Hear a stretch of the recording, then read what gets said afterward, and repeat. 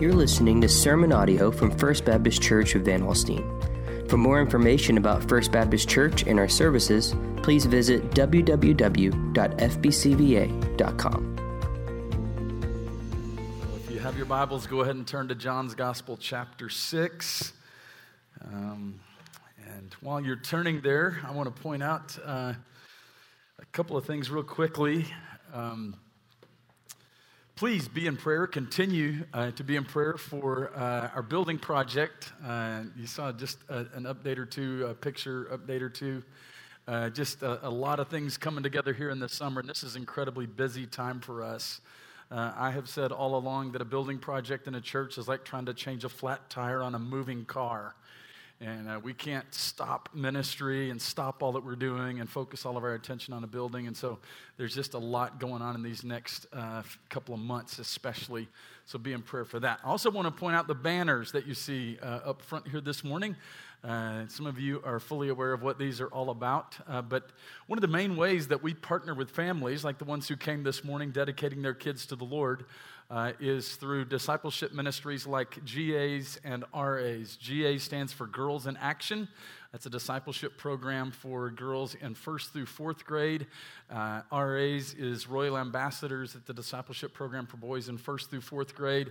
And their awards programs are this week. And so tomorrow evening, the 4th graders who will be graduating out of those programs will be going into Club 56, and then the 1st through 3rd graders will have their awards program in here on Wednesday evening. And so there's a lot going on over the next couple of weeks. But one of the main reasons I wanted to point all this out, apart from the fact that these are a great display of all that the kids have done throughout the course of this year, each of the patches and the medals and all the things that you see up here represent something that they have done in those programs, whether it's been scripture memory or a project, a missions project, just a number of different things. And I would encourage you, if you know any of these kids, if you're a grandparent today, ask them to show you their banner. And I know that they'll be proud to do that. But really what I want to do today is recognize our volunteers. Some of you may not realize that on a Wednesday night, there are as many people, nearly as many people on our campus on a Wednesday night as there are on a Sunday. And there are really 4 groups of people that meet regularly that are high school age and below. And that's RAs and GAs. That's Club 56, which is for just 5th and 6th graders. And then student ministry for 7th through 12th grade happens right here in the Family Life Center. So we're going to start with the GAs. And so all those who have served by volunteering on Wednesday nights through GAs, would you stand right now? Please don't be bashful. Go ahead and stand. Yeah, absolutely. I feel like there's a few more who maybe aren't standing, but we want to say how much we love and appreciate you. Now, all of our RA guys, we want all of you to stand up for just a moment. All the RA guys, come on, stand up. All right. Club 56. Club 56. The Narrows. Griff back there helps lead in Club 56. Crystal Cannon. That's a special group right there because... that's all I'm going to say about that. If you got a 5th or 6th grader at your house, and I do, I'm one of you, bless your heart. That's all I got to say about that. No, we love Club 56, and so grateful for those who lead. And then those who lead out here and help lead out here on Wednesday evenings with student ministry. We have small group leaders and others who help out here each and every week. If you would stand right now, too. Several. And so we just want to pause and say how much we appreciate you. And I want to pray a prayer of thanksgiving for you. Because what does not need to be lost on you is that most of these people, when they get here on Wednesday night, they've already put in a long day's work. They could easily head to the house, sit down and have dinner, whatever, kick back in the recliner, but they choose to be here. And it's an incredible sacrifice. And so we thank you. Let's pray. Father, thank you. Thank you for those who give of their time, they give of their energy, they give of their resources in so many ways to help disciple kids and students. Lord, we thank you that there are those who are willing to get in the trenches of ministry every week and come alongside boys and girls and middle school kids and teenagers to help them come to know you maybe for the first time, to grow in their relationship with you. And so, God, we just pray that you would allow them to see just a bit of the fruit of what you are doing through their labors of love and their ministry. And God, we thank you for that. And so look forward to all that you have in store for this summer.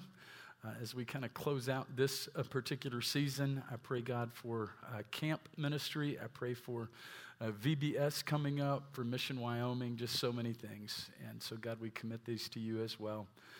Lord, we love you, and we thank you and praise you. In Jesus' name, amen. Well, in our current sermon series, Person of Interest, we are now in John chapter 6, and last week Griff did a great job of walking us through verses 16 through 21 there as he covered the better Moses. The better Moses didn't just walk the people through the water, as it were, at the crossing of the Red Sea. The better Moses walked on the water to his disciples and, most importantly, got into the boat with them. And so what great truth that is. This morning we're going to look at verses 22 through 40. And so if you have a copy of God's Word there, I hope that you will follow along with me as I read, picking it up in verse number 22. It says, "On the next day, the crowd that remained on the other side of the sea saw that there had only been one boat there, and that Jesus had not entered the boat with his disciples, but that his disciples had gone away alone. Other boats from Tiberias came near the place where they had eaten the bread after the Lord had given thanks. So when the crowd saw that Jesus was not there, nor his disciples, they themselves got into the boats and went to Capernaum seeking Jesus. When they found him on the other side of the sea, they said to him, 'Rabbi, when did you come here?' Jesus answered them, 'Truly, truly, I say to you, you are seeking me, not because you saw signs, but because you ate your fill of the loaves. Do not work for the food that perishes, but for the food that endures to eternal life, which the Son of Man will give to you. For on him God the Father has set his seal.' Then they said to him, 'What must we do to be doing the works of God?' Jesus answered them, 'This is the work of God, that you believe in him whom he has sent.' So they said to him, 'Then what sign do you do, that we may see and believe you? What work do you perform? Our fathers ate the manna in the wilderness. As it is written, he gave them bread from heaven to eat.' Jesus then said to them, 'Truly, truly, I say to you, it was not Moses that gave you the bread from heaven, but my Father gives you the true bread from heaven. For the bread of God is he who comes down from heaven and gives life to the world.' They said to him, 'Sir, give us this bread always.' Jesus said to them, 'I am the bread of life. Whoever comes to me shall not hunger, and whoever believes in me shall never thirst. But I said to you that you have seen me, and yet do not believe. All that the Father gives me will come to me, and whoever comes to me I will never cast out. For I have come down from heaven, not to do my own will, but the will of him who sent me. And this is the will of him who sent me, that I should lose nothing of all that he has given me, but raise it up on the last day. For this is the will of my Father, that everyone who looks on the Son and believes in him should have eternal life, and I will raise him up on the last day.' So as Jesus and the disciples step ashore, John catches us up on what has been happening with the crowd. The crowd noticed that only one boat left the shore for the other side of the Sea of Galilee. They also noticed that Jesus was not in that boat, and so naturally they were looking for Jesus. Once the crowd realizes that Jesus is not in the area anymore, they don't seem to stop and ask how he could have slipped past them in the night. Instead, they simply get in the waiting boats and cross back over. Now, Jesus and his disciples have gone back to Capernaum.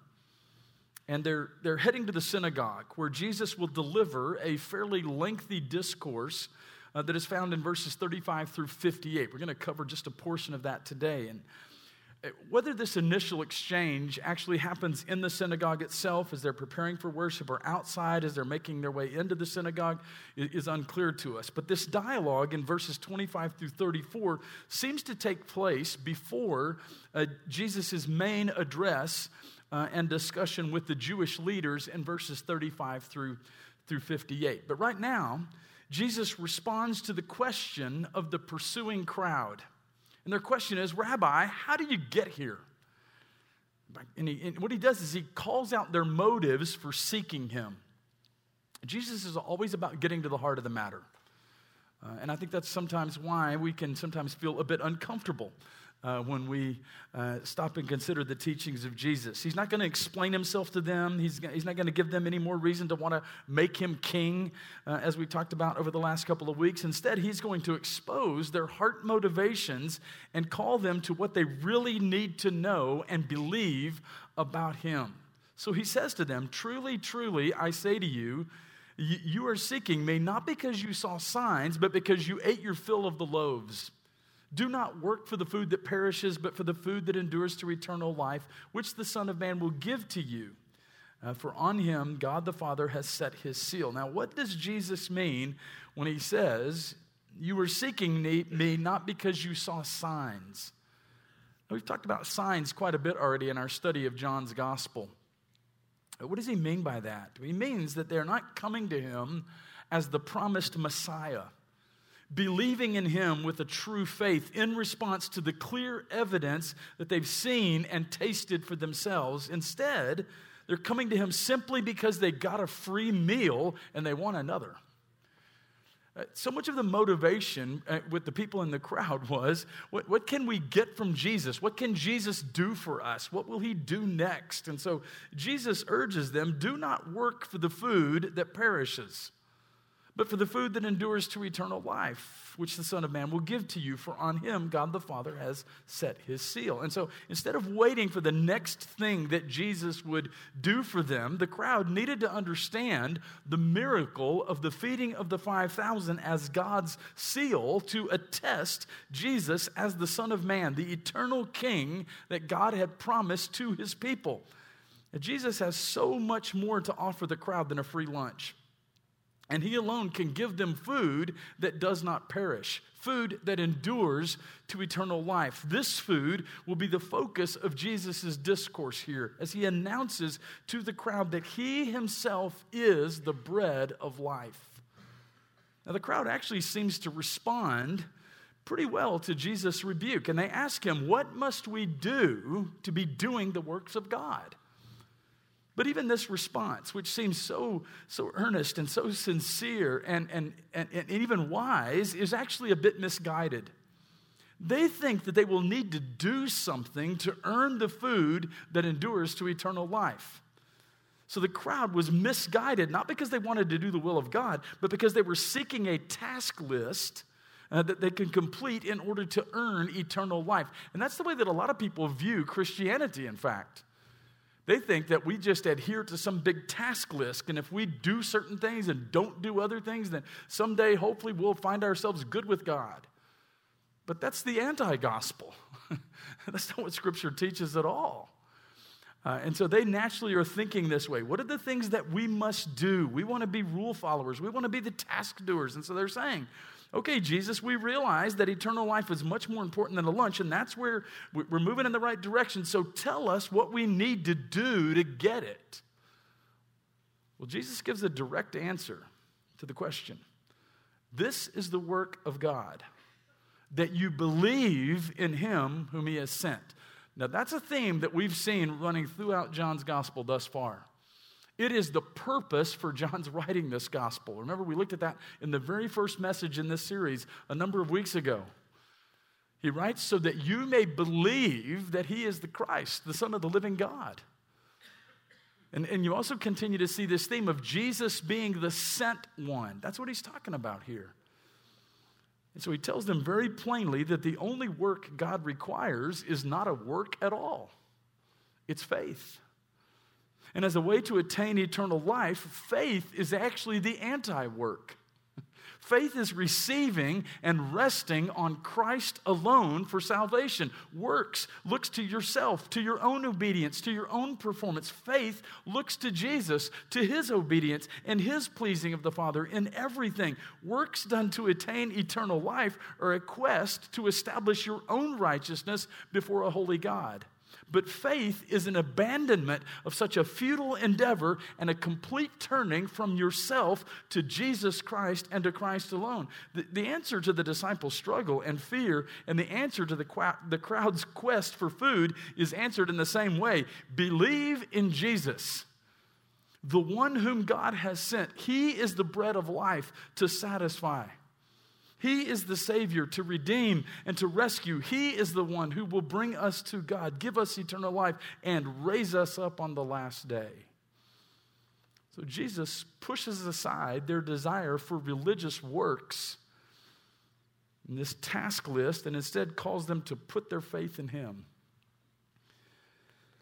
Now, those of you who know me better or well know that I like questions. I think we learn a lot by asking and answering questions. And so as I studied this section of the text, I couldn't help but see 4 different questions that kind of leap out of these few verses. And so that's what I want us to consider today as we look at the remaining section of our text here today.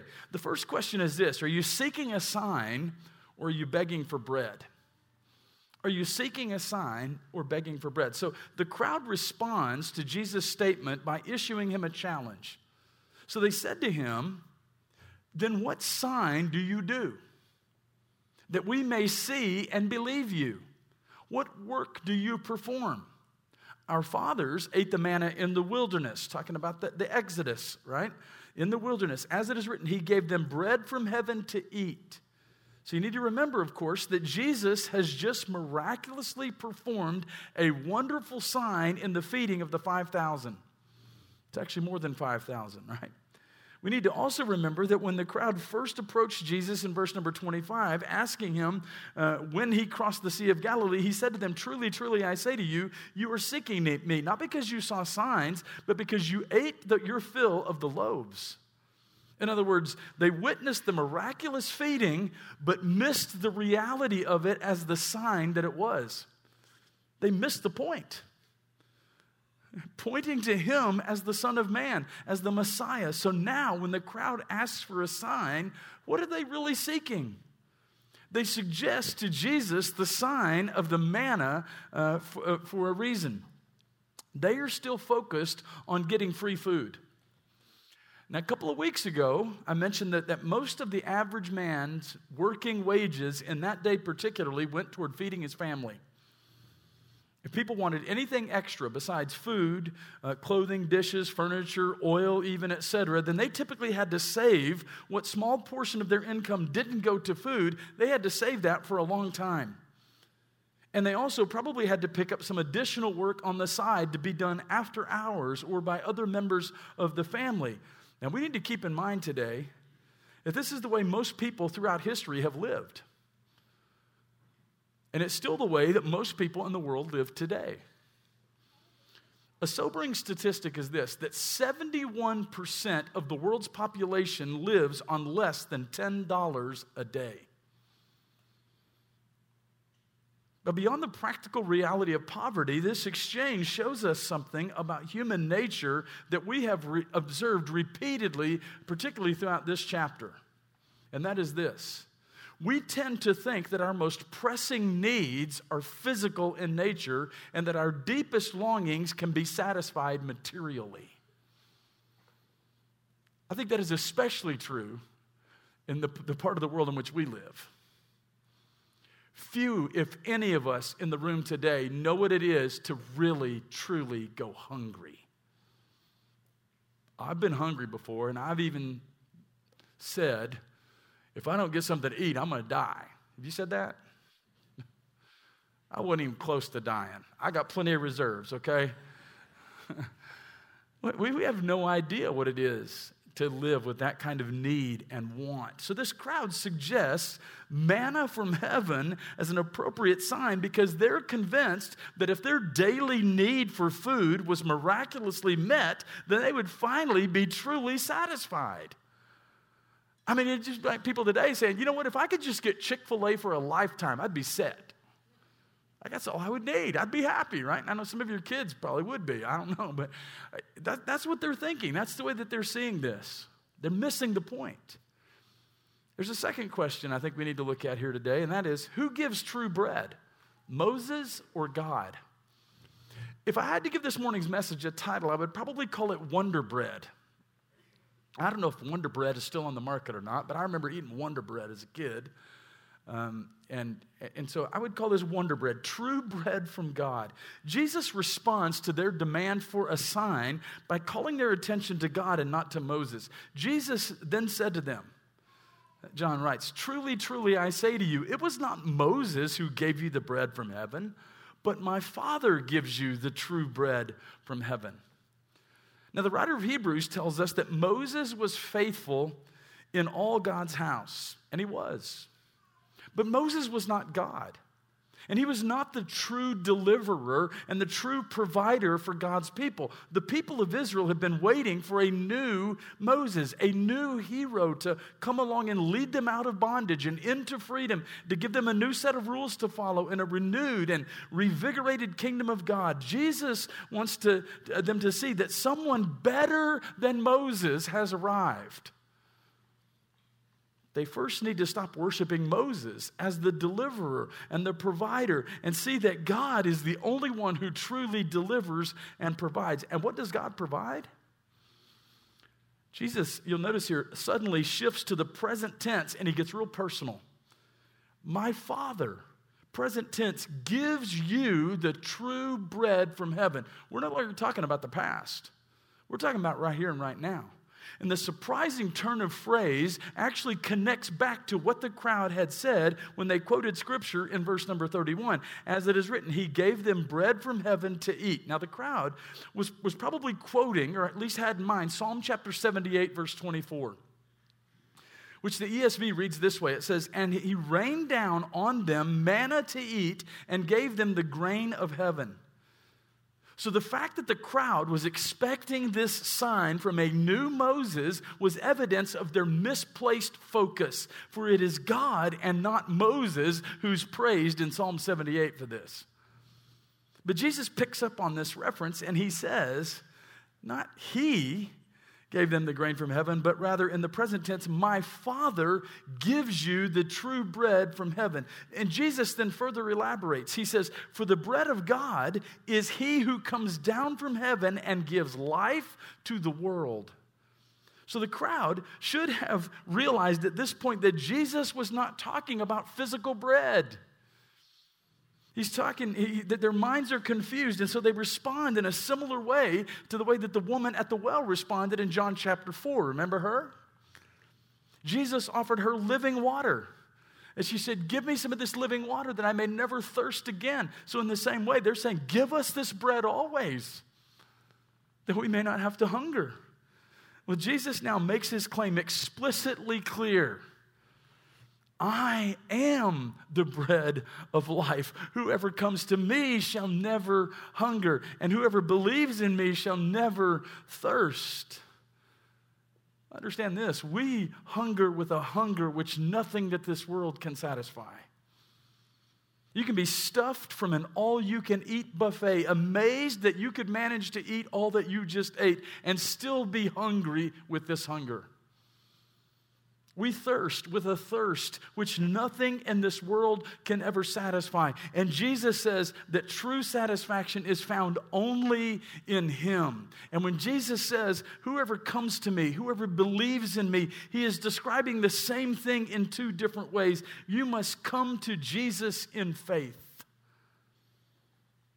We come to him when we believe in him, and he also uses the present tense, which does, it gives us and holds forth this idea that this is an ongoing coming and believing.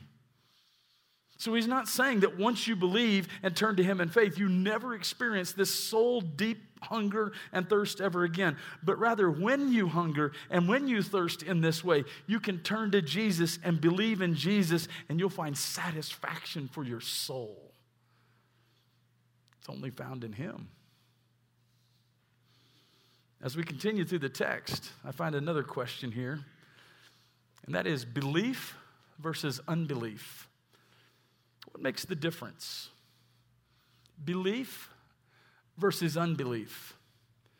You see, the sad truth today is that many people come to Jesus and never believe in him. Right after Jesus said, whoever comes to me shall not hunger, and whoever believes in me shall never thirst. He said, but I said to you that you have seen me and yet do not believe. So what makes the difference? Our culture likes to say that seeing is believing. Seeing is believing. But what Jesus says here directly contradicts that kind of thinking. So if seeing does not make the difference in the matter of salvation, what does? Why do some people come to Jesus and receive the gift of eternal life, while some people see and yet do not believe? Jesus clearly states the truth in verse 37. He says, all that the Father gives me will come to me, and whoever comes to me I will never cast out. You see, even though this crowd was skeptical and disbelieving, Jesus' mission as Messiah does not fail. So know this.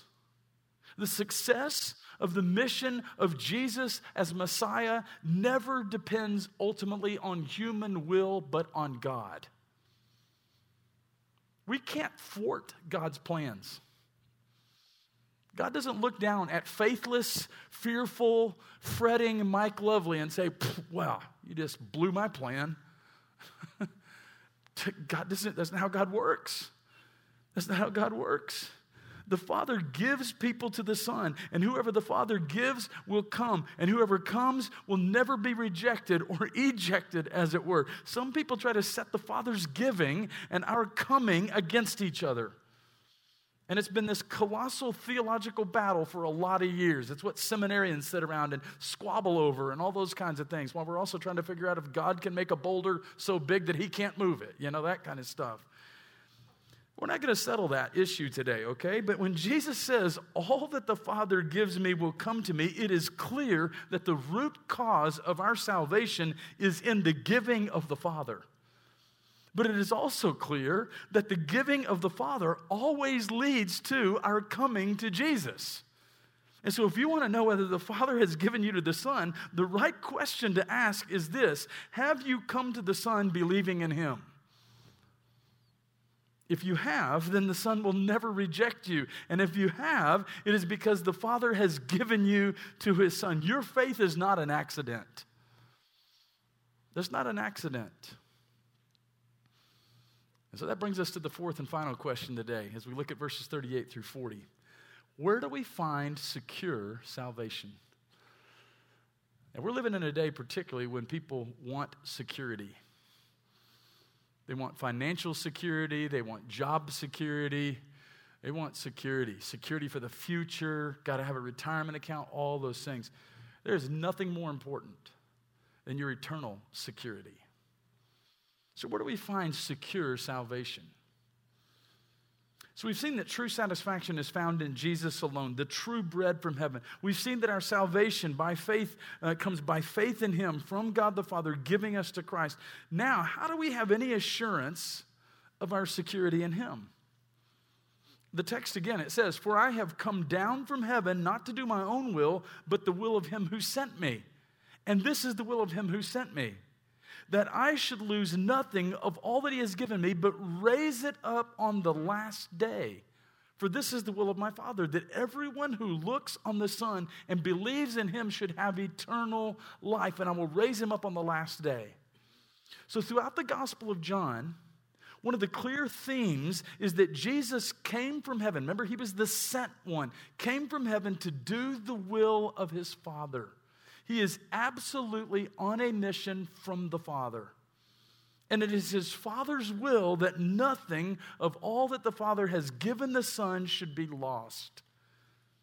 So for our security and our salvation, we have two strong assurances: the will of the Father in giving us to Jesus, and the commitment of Jesus to fulfilling the will of his Father. Only if the will of the Father and the commitment of the Son can be broken, and we don't believe that it can we be lost if we have come to Jesus for eternal life. All that he has given me, the text says, and everyone who looks on the Son and believes in him will have eternal life and will be raised up by Jesus on the last day. Now that begs another question, I guess. What does he mean by being raised up on the last day? Interesting, isn't it? We just sang about it a few moments ago. I believe in the resurrection It wasn't just talking about the resurrection of Christ, but it was talking about our resurrection as well. So our doubts and our fears, they're stubborn things, especially when they are fueled by the enemy of our souls. Jesus gives us even stronger assurance of our security by twice pledging, not just to never cast out anyone who comes to him, but to raise us up on the last day. This is not something that expires, right? Jesus goes all the way to the end of our salvation, the consummation of all things, and pledges twice that he will raise up all whom the Father has given him and all who look to him and believe on the last day. This is such an amazing, glorious promise, such an anchor for our souls in seasons of trial and distress. Jesus sits at God's right hand right now, ever living to make intercession for all whom the Father has given him. For all who have come to him, for all who have looked on him and believed on him. And he has given his word that he will raise up all those who trust in him on the last day. Now, what does he mean by raising us up on the last day? Well, the Apostle Paul gives us a stirring vision of the coming last day in 1 Corinthians chapter 15. It's a chapter that's often referred to as the resurrection chapter. And listen to the words of verses 50 through 57 there. I tell you this, brothers, flesh and blood cannot inherit the kingdom of God, nor does this perishable inherit the imperishable. Behold, I tell you a mystery. We shall not all sleep, but we shall all be changed in a moment, in the twinkling of an eye, at the last trumpet, for the trumpet will sound, and the dead will be raised imperishable, and we shall all be changed. For this perishable body must put on imperishable, and this mortal body must put on immortality. When the perishable puts on imperishable, and the mortal puts on immortality, then shall come to pass that a saying that is written, death is swallowed up in victory. O death, where is your victory? O death, where is your sting? The sting of death is sin, and the power of sin is the law. But thanks be to God who gives us the victory through our Lord Jesus Christ. And then, if you continue to read in that 15th chapter of 1 Corinthians, Paul gives us the application of that certain victory. That coming transformation. In verse 58, he says, therefore, my beloved brothers, be steadfast in light of what I've just told you, in light of the security that you have in Christ, in light of the future promises of God as it relates to the completion of your salvation, in light of all that, be steadfast, immovable.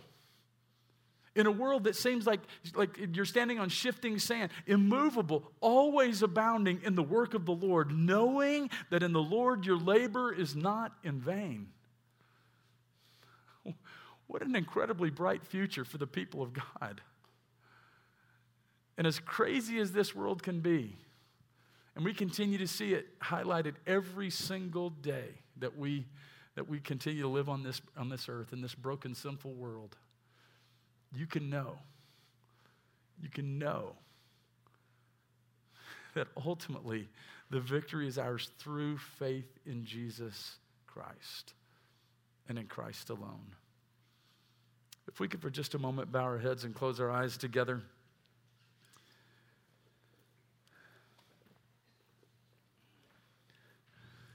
You see, to believe is to internalize the truth about Jesus. Thinking about Jesus is not the same as believing. Knowing facts about Jesus is not the same as believing. Understanding how Jesus saves a person is not the same as believing. Believing is staking your life on the fact that the only way to live is to, by faith, receive Jesus Christ. It's placing all your hope on him to sustain you. It's placing all your confidence in him as the only one who can give you life and strength and a future. It's sad to think, but the crowd predominantly chose to reject the bread of life. They grumbled about what Jesus said, just as the Israelites of old grumbled about the manna in the wilderness. Believing on Jesus is not always easy. Believing demands relinquishing all other means of salvation. It means saying, I cannot do it on my own. I can't save myself. I'll die apart from Jesus. I'm helpless and hopeless. Jesus, save me. Jesus, forgive me. Jesus, give me life. Augustine famously said this, you made us for yourself, and our hearts find no peace until they rest in you. I'd love to keep the spirit of that statement, but tweak the words just a bit. If he was reading this passage, then Augustine might say it this way, you made us to hunger for you, and our starving souls find no nourishment until they feast on you. Only Jesus can fill the emptiness inside, can satisfy the hunger and the growling in your soul. Only Jesus can give you life. If you're here today and you've never placed your faith and trust in Jesus Christ, I invite you to take that step of faith today, whether you're here in the room or you're watching with us online.